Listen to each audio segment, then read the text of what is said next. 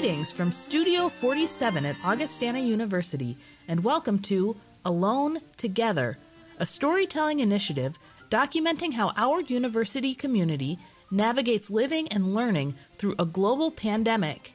I'm your host, Ann Rosendale, campus pastor and proud graduate of Augustana.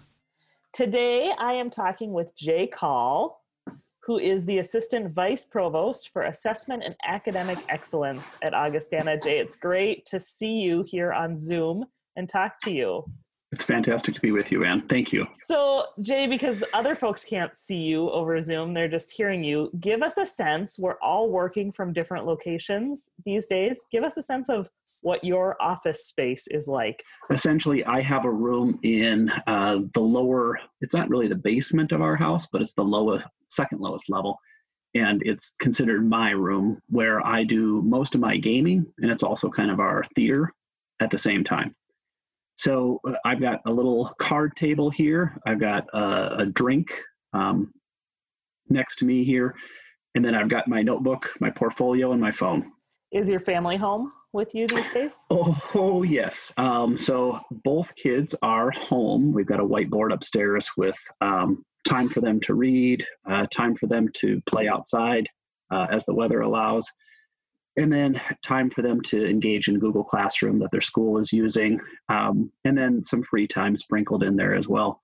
So they're home. My wife, Rochelle, works from home, so this is nothing new to her. We're really invading her space more than anything.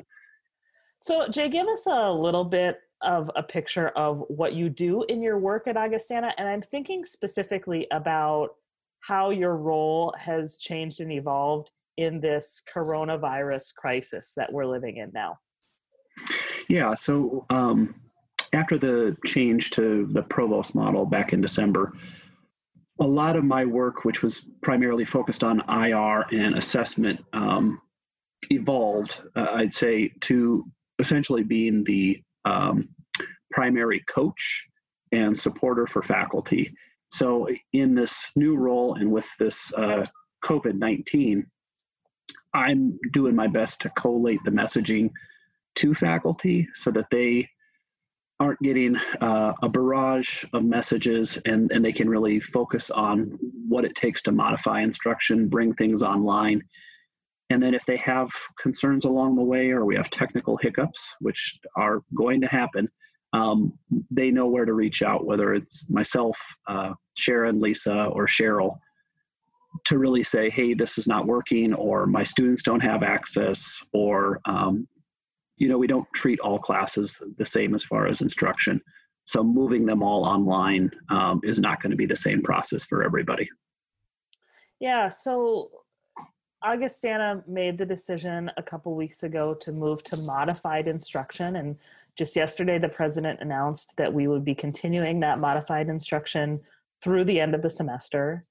So paint us a picture of what modified instruction looks like. As you said, it's different for different faculty members, but generally, what does that mean for faculty and for the classes that they teach? Faculty at Augie have really been focusing on that face-to-face interaction.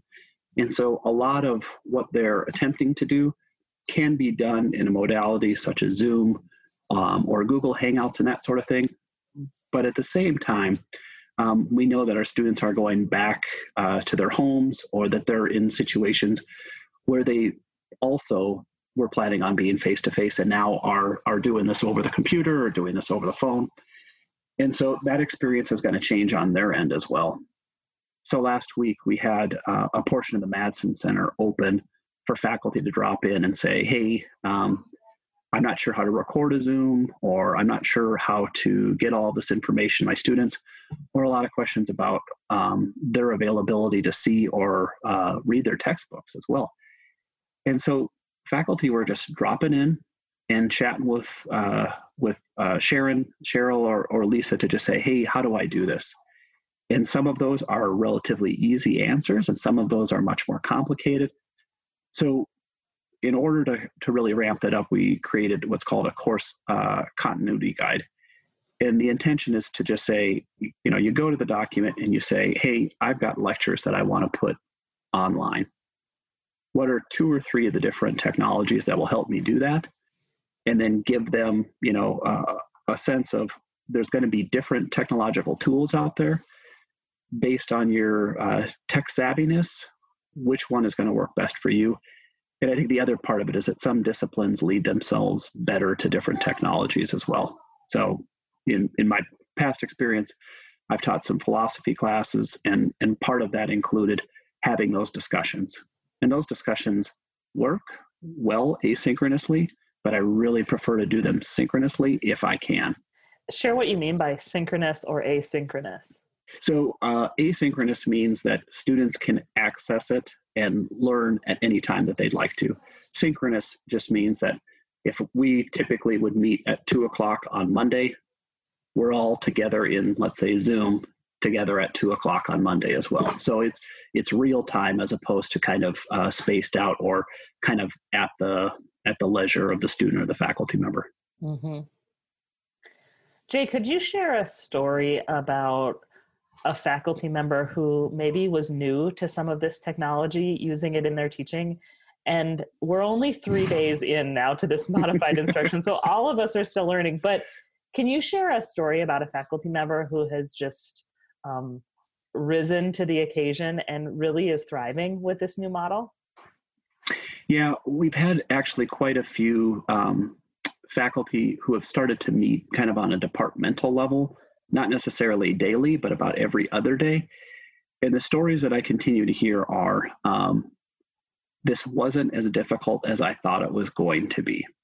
And that was what I had hoped by, Wednesday-ish, Thursday-ish of this week, that a level of that anxiety for both students and faculty would start to kind of dissipate. The one that was probably the most heartbreaking for me last week was I was talking to a faculty member, and she started to cry because she really misses our students. She misses seeing them. And so I want to loop back with her and essentially say, did some of that feeling go away this week when you're able to message back and forth with them a little bit more quickly, along with hearing about their concerns and seeing how this week has really kind of panned out? Because again, I feel like we had that week of really focusing on getting all of our materials as ready as possible.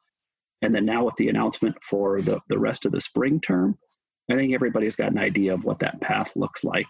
And so I think the more often that we can kind of say, hey, how's it going? What else do you need? Probably the better. And we've got a town hall today for exactly that reason and another one tomorrow. That's a great story. And I imagine even though all of us are missing each other, campus is very, very quiet. Everyone is scattered. We miss that human in-person interaction. But I would imagine that there are also new opportunities that come out of this, maybe even a silver lining, if you can call it that. Are you finding any stories of faculty who are experiencing a silver lining to this new modified instruction and online learning experience? Absolutely. I think a good portion of that comes from the fact that we have been putting together this Center for Teaching and Scholarship. And as part of that, one of the programs was what we call exponential leadership, which was faculty working with other faculty on different technologies they've been using. So Carrie Olson Manning has been using, and I'll mess up the name because I always do, I believe it's called Screencast-O-Matic.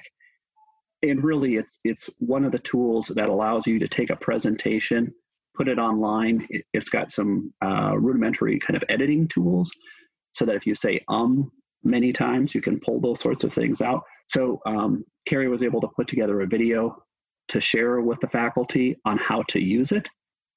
And those are the sorts of things that, again, that is that silver lining of we're moving at a tremendous speed when it comes to CTS than we may have done otherwise. And so this, as bad as people feel this pandemic is, it's moving our institution in a direction towards collaboration and supporting each other with technology for online instruction or modified instruction in a place and at a speed that we may not have done otherwise in a year or 2 years.